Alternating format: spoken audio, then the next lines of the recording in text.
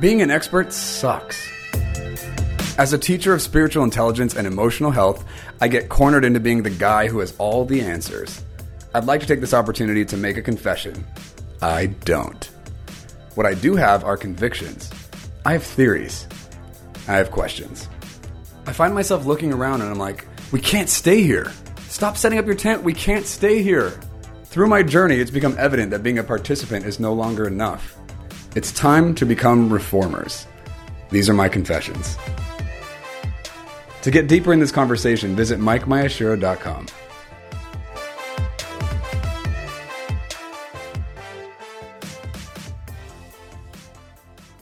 Today we're going to talk about discipleship, which sounds boring, I know, but give me a second.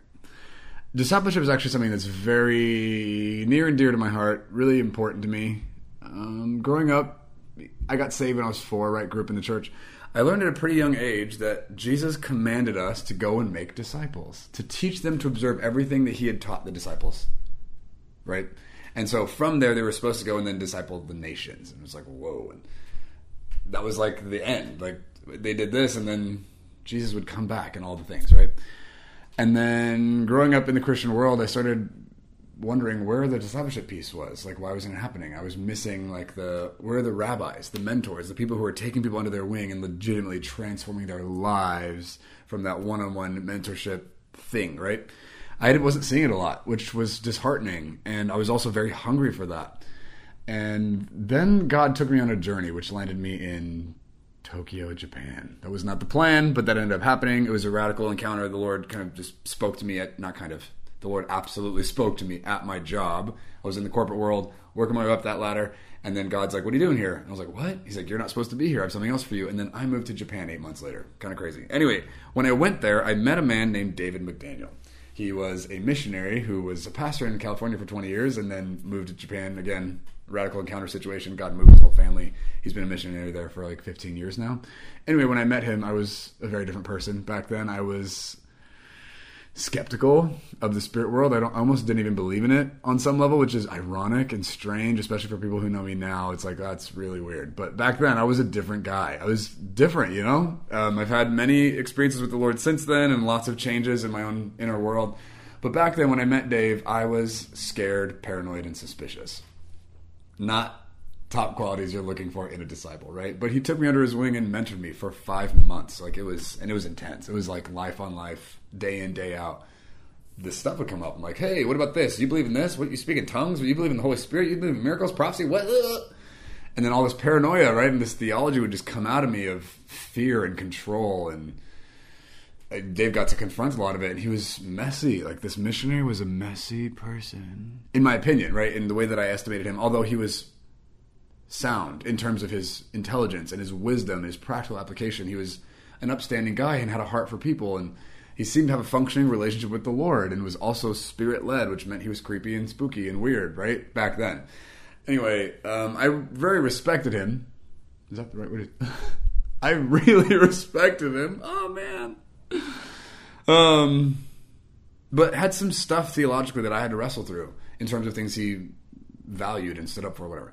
Anyway, the Holy Spirit was very instrumental, obviously, in this process and continued to pull things out of me and expose beliefs that I had that were very limiting to my worldview and perspective, and that the Bible implicated what I understood and accepted up to that point was not enough. I was missing stuff. And so Dave really came in at a pivotal time in my life, poked at some of that stuff, and caused me to have to explore and expand, which was terrifying and amazing, and it changed my life. And I'm so grateful, and I hated it. I would never want to do it again, but I'm so glad that it happened.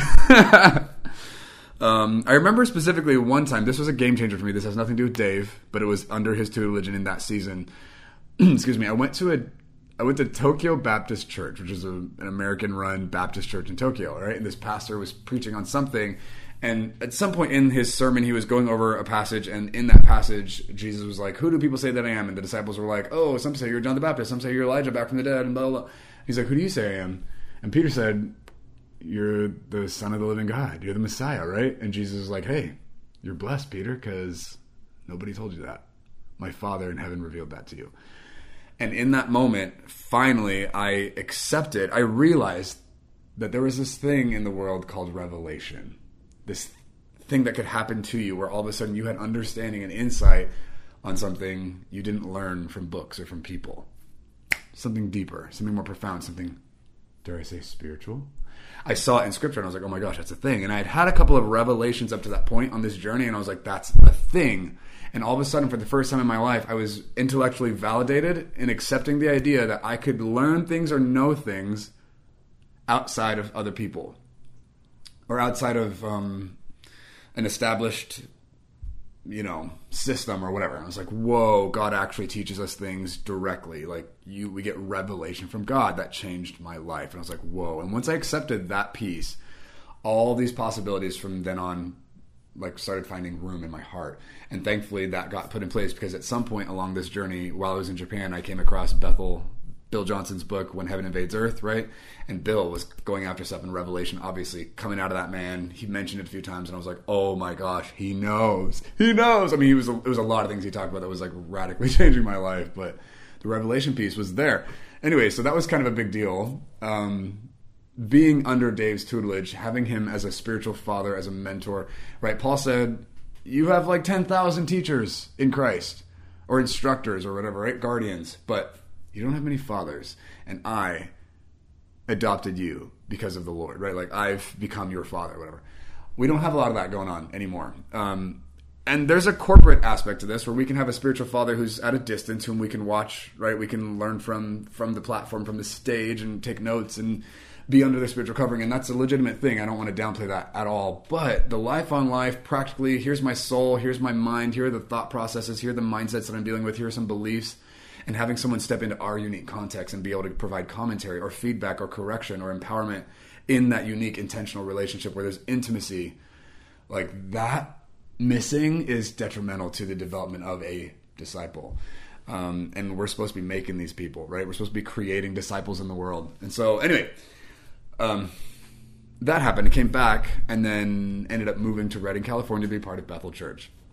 Going through first and second year, I met a fellow student who was a few years older than me, on the second day of school, and she and I did school for the rest of that time together, and she mentored me. She was, again, another mentor, and she was more of a peer, but I put her in a mentor category because she was so gifted and skilled specifically in the area of discernment, in the gift of discernment and separating what's happening in the spirit realm. It was shocking how her gift worked. And so she trained me for almost 2 years on how that worked. What was the spirit world like? How was I participating in it? How was I picking it up? And it was really hard to learn at first because it was such a foreign perspective and value and priority, and the way that she understood the world was so different than the way I did. And it took months before I finally started catching stuff that she was saying and for it to start clicking. It actually took a couple of years before this stuff really started to take root, and I was like, oh my gosh, I get it. I remember there was a 21-day period after second year where things just clicked many times a day for 21 days almost. I think it was 21. It was weird. And I was like, it just started rewiring a bunch of things about me. And I was like, that's all true. Interesting. And she told me this 10 months ago, a year ago, 5 months ago, whatever. It just started clicking, firing off really quickly. And I was like, whoa. So I started using this stuff. And if there's anything that I can look back on my time in this journey and being like, man, that was me being set up for success, it was how executive I was. I took action on the things that I was learning. I actually used it. I tested it. And I think that I found with students today, many of them don't practice the stuff they're learning. It's all head knowledge. They ask questions, they intellectually engage with the material, but they don't actually change their behavior, or they don't participate in relationship with the stuff they're learning, or trying to test if it's true for themselves. They'll just accept because this teacher said it that it must be true, and then in theory they just enjoy it from a theoretical standpoint, but don't actually change their behavior, and so it doesn't actually produce life. It doesn't produce results. I didn't want to just accept someone's opinion. I had to go test the thing. I had to go figure out, is this real? Does this actually translate into real life? And I think when I'm teaching my classes, I definitely try to provide practical approach and application so people can do something with it. I want to get nice and nitty gritty and specific and daily. What does this look like in conversations, in relationships, in the things, right? Anyway, so from that place, I was testing what was I learning with discernment, and I started calling people out. I think one of the biggest practices that I had was confronting evil in my environment when people were conducting themselves because of evil, not because of love, which was weird because these are all great people. I was surrounded by a lot of cool, upstanding Christians, right? But I was also aware of nasty stuff coming out of them, things that they would choose that were not good, manipulation, control, shame, fear, whatever. And as they would participate in a social setting even, I could feel that stuff. And so I started realizing that's what was happening my whole life. So I wanted to figure out, is this real?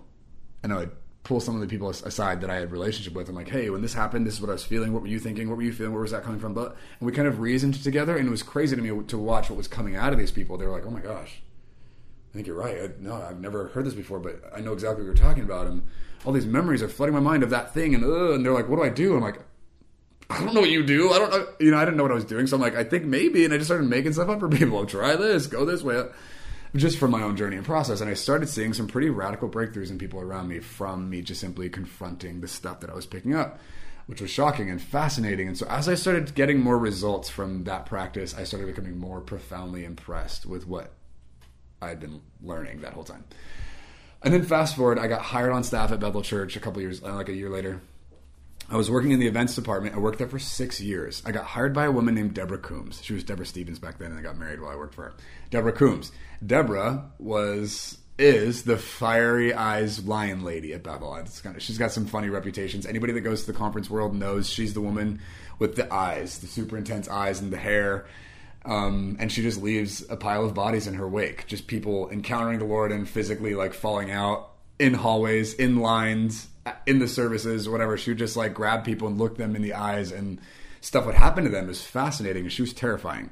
And it was the grace of God that allowed me to say yes to this woman and to work for her, and the grace of God that she chose me. But she did, like from the moment she interviewed me, she adopted me in her heart and said yes, and she became a spiritual mother to me, which was awesome. So again, I went from Dave to Lindsay to Deborah, and Deborah was shockingly gifted in the prophetic and discernment, like keen, specific insight, like weird, like it was like another level, like learning how to walk with Deborah, the things that she would say, like where's that coming from? What does that mean? How does she know that? And the stuff that would line up, and then she would just make a random stray statement, and then all of a sudden 4 hours later the thing she said is exactly what's going on. You're like, that would happen all the time. It was so weird. You're just like, you kind of feel superstitious around her. You're like, oh my God, everything she says is like but it was a thing. Like she just had such a reputation because she was just following spirit, and it would be validated through the facts and the manifestations around us, right? Anyway, studying under Deborah, again, like being discipled by her, she taught me. So Deborah's job was to run the conference world at Bethel and to take care of our guests, ministry people, like people that came from other places, bigwig ministers in the revival world, right? Like any of the bigwigs that would come to Bethel, she was taking care of all of them. She arranged their hotels, she arranged the drivers, she would assist them at every event we were at, make sure they were getting fed. She looked after all the things, right? And so I was under her in that world. She taught me how to relate to dignitaries and royalty, which in hindsight, like I wasn't aware of that at the time. A little bit at times I'm like, oh, this is profound and this is important what I'm learning. But she was very intentional about teaching me stuff. How did I dress? How did I present myself? How do you approach this thing? What do you do financially here? Blah, blah, blah. Just like very practical, but also spiritual. How do you respond to this stuff? And just being with her, getting to watch how she did stuff, changed my life. Some of that was she intentionally taught me, and a lot of it was stuff I observed and experienced from just being around her, you know? And that piece, the discipleship piece, I'm like, I feel like that's missing from the world. We don't have a ton of opportunity for, I guess, young people, and not that they have to be young, but young people to get around those who've gone ahead of them, specifically in the faith, and to just be around them and observe them and experience them. I asked a lot of questions to Deborah on deliverance. I'm like, what are you doing when this is happening? What are you doing when this situation takes place? What are you doing when you're looking at the person and grabbing them in the stomach? Why are you grabbing their belly? Like, I'm asking all these questions, and she's like, I don't know. Like, she didn't really know what to tell me a lot of the time. Or sometimes she didn't want to tell me. I'm like, what are you doing? But watching her and seeing the results she was getting, you just kind of start piecing things together. And I'm so grateful because there are things now. I was just in Tokyo like last week, and we were doing a fire tunnel after a service. And there was stuff happening in that fire tunnel that I was doing that I learned from Deborah from watching her. She never explained to me how or why. I just started imitating stuff that I learned from her, from observing her. And stuff was happening to people. And I was like, I don't know what's happening here. My brain is not leading this. But, you know, like I remember this one woman came through the fire tunnel, put my hand on her head, and I just said fire. And as soon as I touched her head and said that, she started like gagging. You know what I mean? Like manifesting a demon. I'm like, oh. And she was the first one in the line. 15 people up to this point had just been like experiencing the Lord. And all of a sudden she starts manifesting a demon. I'm like, oh. And then my team was just like, they don't know what's happening yet. I'm like, there's a demon in this woman. I put my hand on her head and I said fire. She's like, ah. And then she fell to the ground on her knees and just was like retching almost on the floor. I'm like, oh. And my team's like, oh. And they like didn't know what to do, just like put their hands on her. And I was like, I don't want this thing to just like, I don't want to just like move on. So I put my hand on her back and I just said fire a few more times, and it just started manifesting even more. And then I grabbed the assistant of the pastor and I was like, hey, do you guys have a deliverance team or something? And this older lady came over with a trash can, and I was like, what else you got? So anyway, one of the guys on my team was like, we need to move her out. I'm like, yeah, take her, kick it out. And then so he like escorted away, and I knew that this guy had enough experience in the spirit that he would probably be able to handle this. Great. My team started laughing because they thought I was being so flippant about the situation, but I wanted to keep the thing moving. I also knew it wasn't a big deal, and I loved that it was happening. But my bigger takeaway from that whole moment was what I'm participating in this space. I didn't learn in a classroom. No one like intellectually taught me how to do this. I observed this from Deborah. You know what I mean? And so I'm so grateful for having mentors in my life who in those seasons deposited and mentored me, deposited things into me that legitimately are still producing to this day that I didn't find by myself and I still don't understand very well. There's a lot of things I learned from Deborah that I'm realizing like, oh, I learned this from Deborah and I still don't know why I'm doing it, but it matters. And I can see that it's producing fruit. I don't get it yet.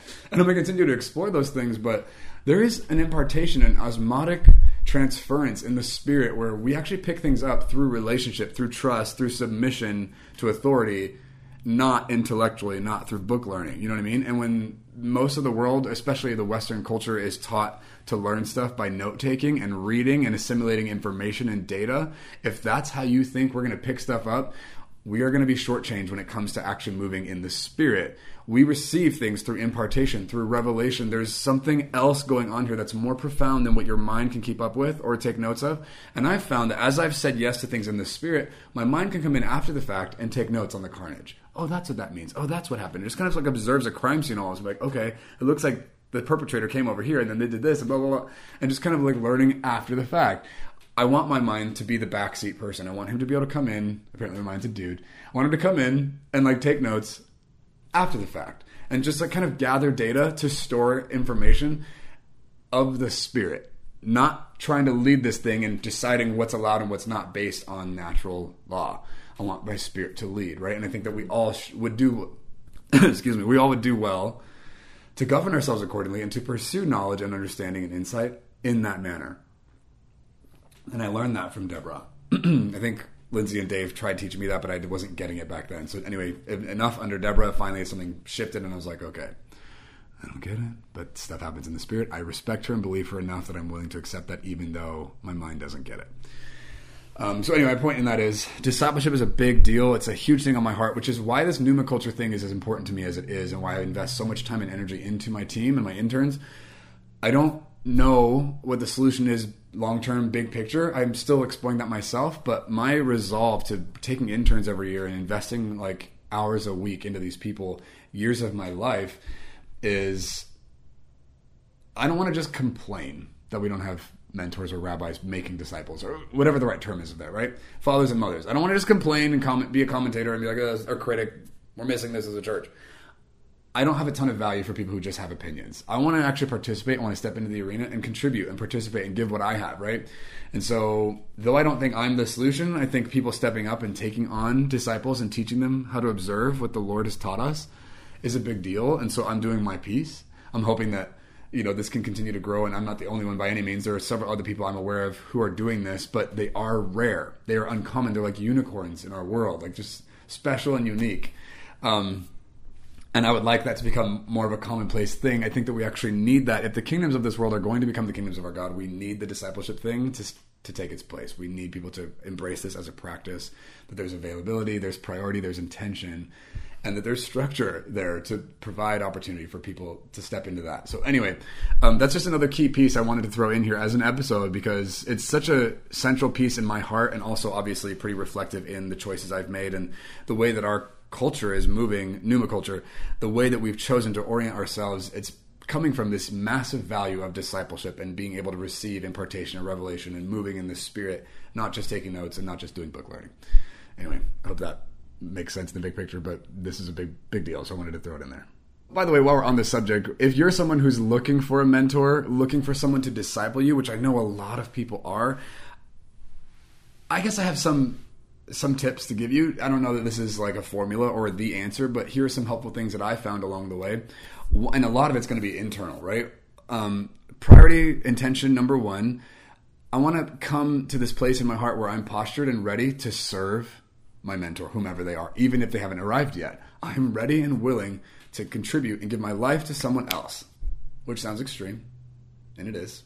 But that's the nature of discipleship. If you want the real deal, it's going to be extreme compared to what normal Christianity and like normal life is looking like today. There's this like commitment, there's this submission, and there's not a time frame on it. We don't say I'm going to follow this person for 6 months or 12 months or 2 years. That actually shouldn't be up to us. If it's genuine discipleship and we're following the Holy Spirit, we're going to say, I'm going to follow this person, period. And then the Lord gets to decide what the rest of that looks like, not us. Not the mentor, not us. The Lord gets to decide that if we're actually being Spirit-led, right? If we're trusting in Him rather than our own understanding. So I think priority number one is you want to set the intention in your heart that you're actually willing to give your life to someone else, to serve them, to make them look like a genius, to contribute to their empire, their ministry, whatever it is that they're doing, and add your strength and your insight and your energy and your passion and your support to what they're doing. You want that to be your intention, because without that, the rest of this is going to be difficult and confusing and probably not very successful. Even if you did find somebody, if you don't come with that intention, your ability to receive from them is going to be limited. If you come under someone's authority, you submit to who they are, and you actually give them that level of commitment and service in your heart, not just in what you do, but from your intention, it actually allows you in the Spirit to pull things from them that they might not even know they're giving you. Not because they're holding it back, because they don't know how to give it to you. You can still pull it from them. It's shocking. It's part of why I got stuff from Dave and Lindsay and Deborah. I bent myself toward them in a certain way. I didn't do it because I had to. I did it because I understood this was a path in the Spirit. I didn't know that back then, but it's a thing. So as we say yes to that, it can pull. It creates this vacuum, and it allows for there to be this exportation into our being. So you want that intention to be there. I'm going to lay my life down. I'm going to commit to somebody. I'm going to serve them. Yes, it might sound extreme. Yes, other people around me might not be doing it, but it's worth it because I want the real deal, right? So there's that. The other piece is get in environments or things or whatever that have the mentors you're looking for. I would let the Lord lead you. Don't fixate on a certain human and decide this person has to mentor me.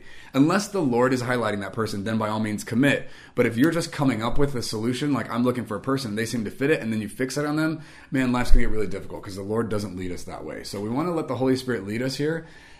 Get in an environment. So I think part of my journey was I ended up with YWAM in Tokyo, or I ended up with BSSM in Reading. And in those environments, there were tons of fathers and mothers who were running around doing their thing.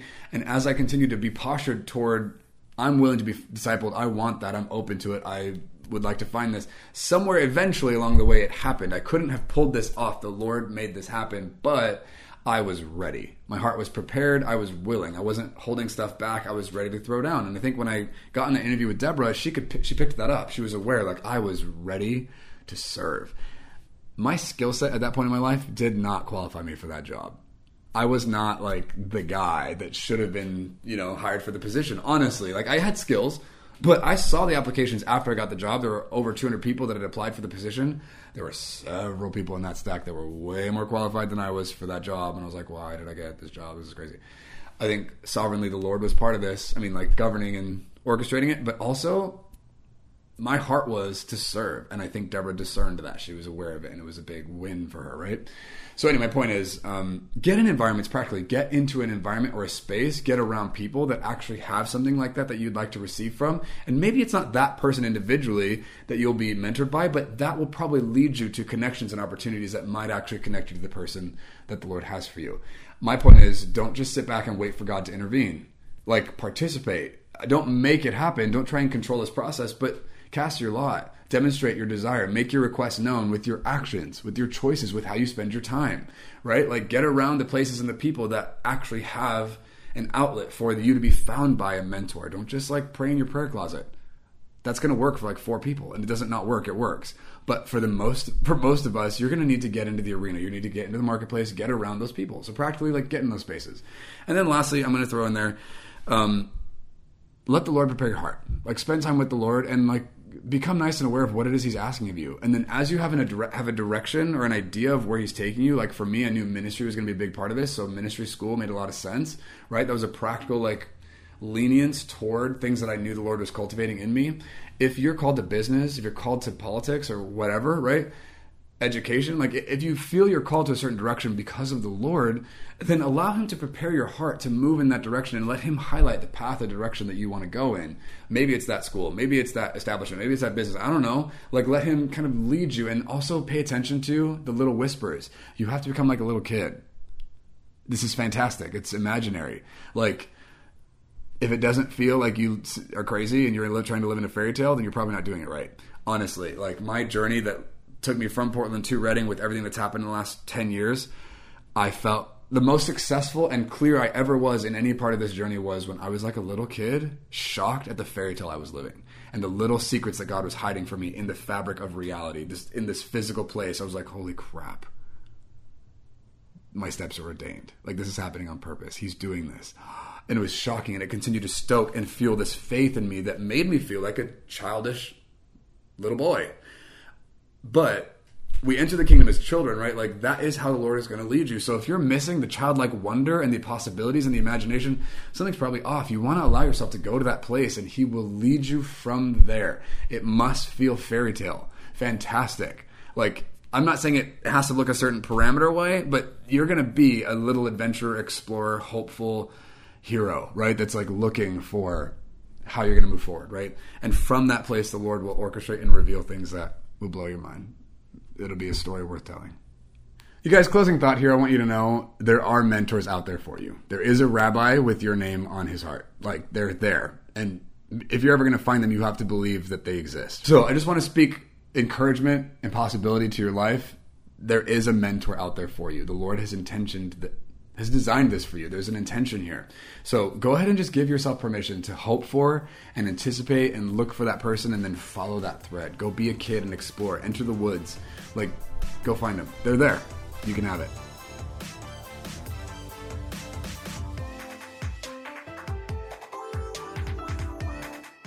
Listen, there's more where this came from. If you want to see how deep this rabbit hole goes, check out MikeMyashiro.com.